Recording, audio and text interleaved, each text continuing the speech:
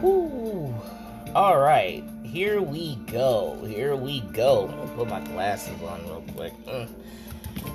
What's good, everybody, and welcome back to another exciting episode of Late for the Party on Anchor FM. I'm your host, Melodious, aka Coverboy, the Modern Marvel.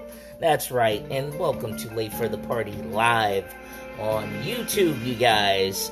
Man, I know I've been off the radar for a little bit, but all the little ventures I've been getting onto right now, so I'm trying to get back into the swing of things.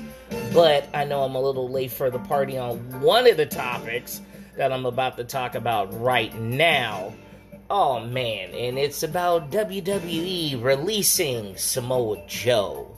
And they let go of a lot of other people like Mickie James, the Iconics, which honestly, I don't know why the hell they broke them up in the first place for them to just flounder out and just for them to release them in the process, which is ridiculous. And honestly, I feel like most of the releases that they were doing, like especially like those like the three that I mentioned thus far, I think if anything, I think them hiring back John Laurinaitis is probably the reason why that even happened.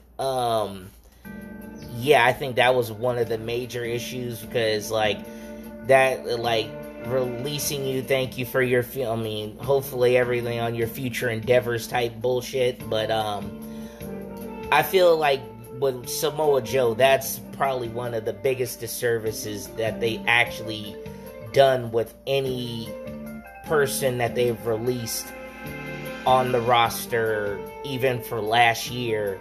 And I know in word around the campfire that they're doing a lot more, and pretty much and more so. So for them to let go of Samoa Joe, I feel like that was it was a bad call. I mean, they're sitting there saying that they probably released him because of like concussion issues and everything, but you have at WrestleMania, you had three wrestlers. You had Roman Reigns, Daniel Bryan, and Edge wrestling each other in one of the main events, and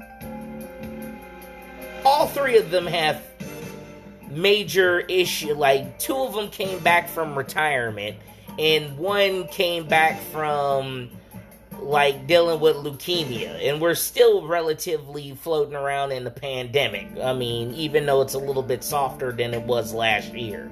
So, but I think just them letting go of Samoa Joe was like a big ass excuse, and like considering that he is one of the best talkers on the mic, on promos, I mean, even in commentary. I mean, Samoa Joe is way better than fucking Michael Cole, and probably anybody else, or even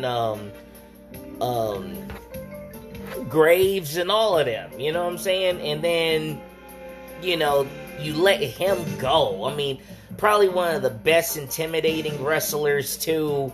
I mean, if you want to sit here talking about, you know, Brock Lesnar or anybody on the roster right now, Samoa Joe is still probably one of the best intimidating wrestlers on the roster, who can actually make it more viable, like this guy is a badass, you know what I'm saying? And you take that away. I mean, obviously, you know, WWE is going in all kinds of directions to where, you know, they're more in the entertainment than the wrestling side of things, because everything has to be wacky, or, you know, and it sucks because, like, he deserved a chance to at least hold either the Universal Championship or the WWE Championship. He should have at least had one or the other. I mean, granted, and he's wrestled folks like Brock Lesnar and Kofi Kingston for the title and whatnot, and he should have at least held it for at least, if you were going to just take it off of him, at least put it on him just to take it off of him as a placeholder or something. But just for him not to get the belt when he, in many cases, has the qualities that most of these wrestlers that they're looking for in the current wrestlers that they do have. I mean, hell, most of the wrestlers who have the belt right now can't even talk. You know, I mean, granted, Roman Reigns can, but, you know, now it's kind of like, it's not as frequent or it's not as witty as it would be if it was Samoa Joe. You know what I'm saying? I mean, keep in mind, like, that both current champions right now have mouthpieces. And honestly, Samoa Joe doesn't need a mouthpiece, you know what I'm saying? Samoa Joe can do it all on his own, you know? And, I mean, yeah, granted, he doesn't look like Roman Reigns, and he doesn't look like freaking, he doesn't look like, Bobby Lashley, but, but you put the belt, but you actually put the belt, at one point, on Bray Wyatt. I mean, let's be real. Don't get me wrong, Bray Wyatt can talk, but this whole Fiend shit, that's another story.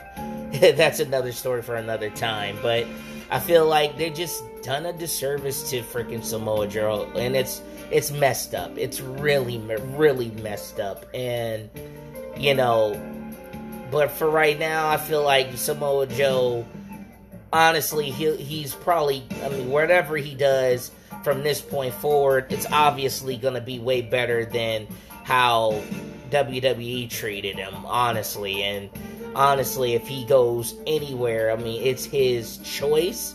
Would he want to go somewhere? I mean, I don't know. I mean, maybe AEW, possibly. I mean, but then, honestly, I think, like, maybe he just wants to take a little vacay and spend time with his fam and whatnot, and more power to him. I mean, right now, would you want to go to AEW right now? I mean, and to do something? I don't know. I mean, right now, they got a plethora of cats from WWE that, you know, right now, I think it'll be too much for AEW, just to cram him in just for right now. I mean, honestly, that wouldn't look right. I wouldn't want him to go back to Impact, because AEW's doing way better than Impact, even though they have this little collaboration and fusion going on with AEW, which, granted, I mean, it's kind of like, you know, it's too much stuff going on over there for him to just be plowed in right now. So, no. And I mean, I don't know, it sucks, dude. Because for one, Samoa Joe is one of my favorite wrestlers. Like, one of my top 5 favorite wrestlers. I mean, he's a badass. He knows how to wrestle. He knows how to fight. He knows how to make it look good. He knows how to talk on the mic. He knows how to be a heel. I mean, and he knows how to keep it in that lane. And they just took it away. Wow. WWE, you fucking up.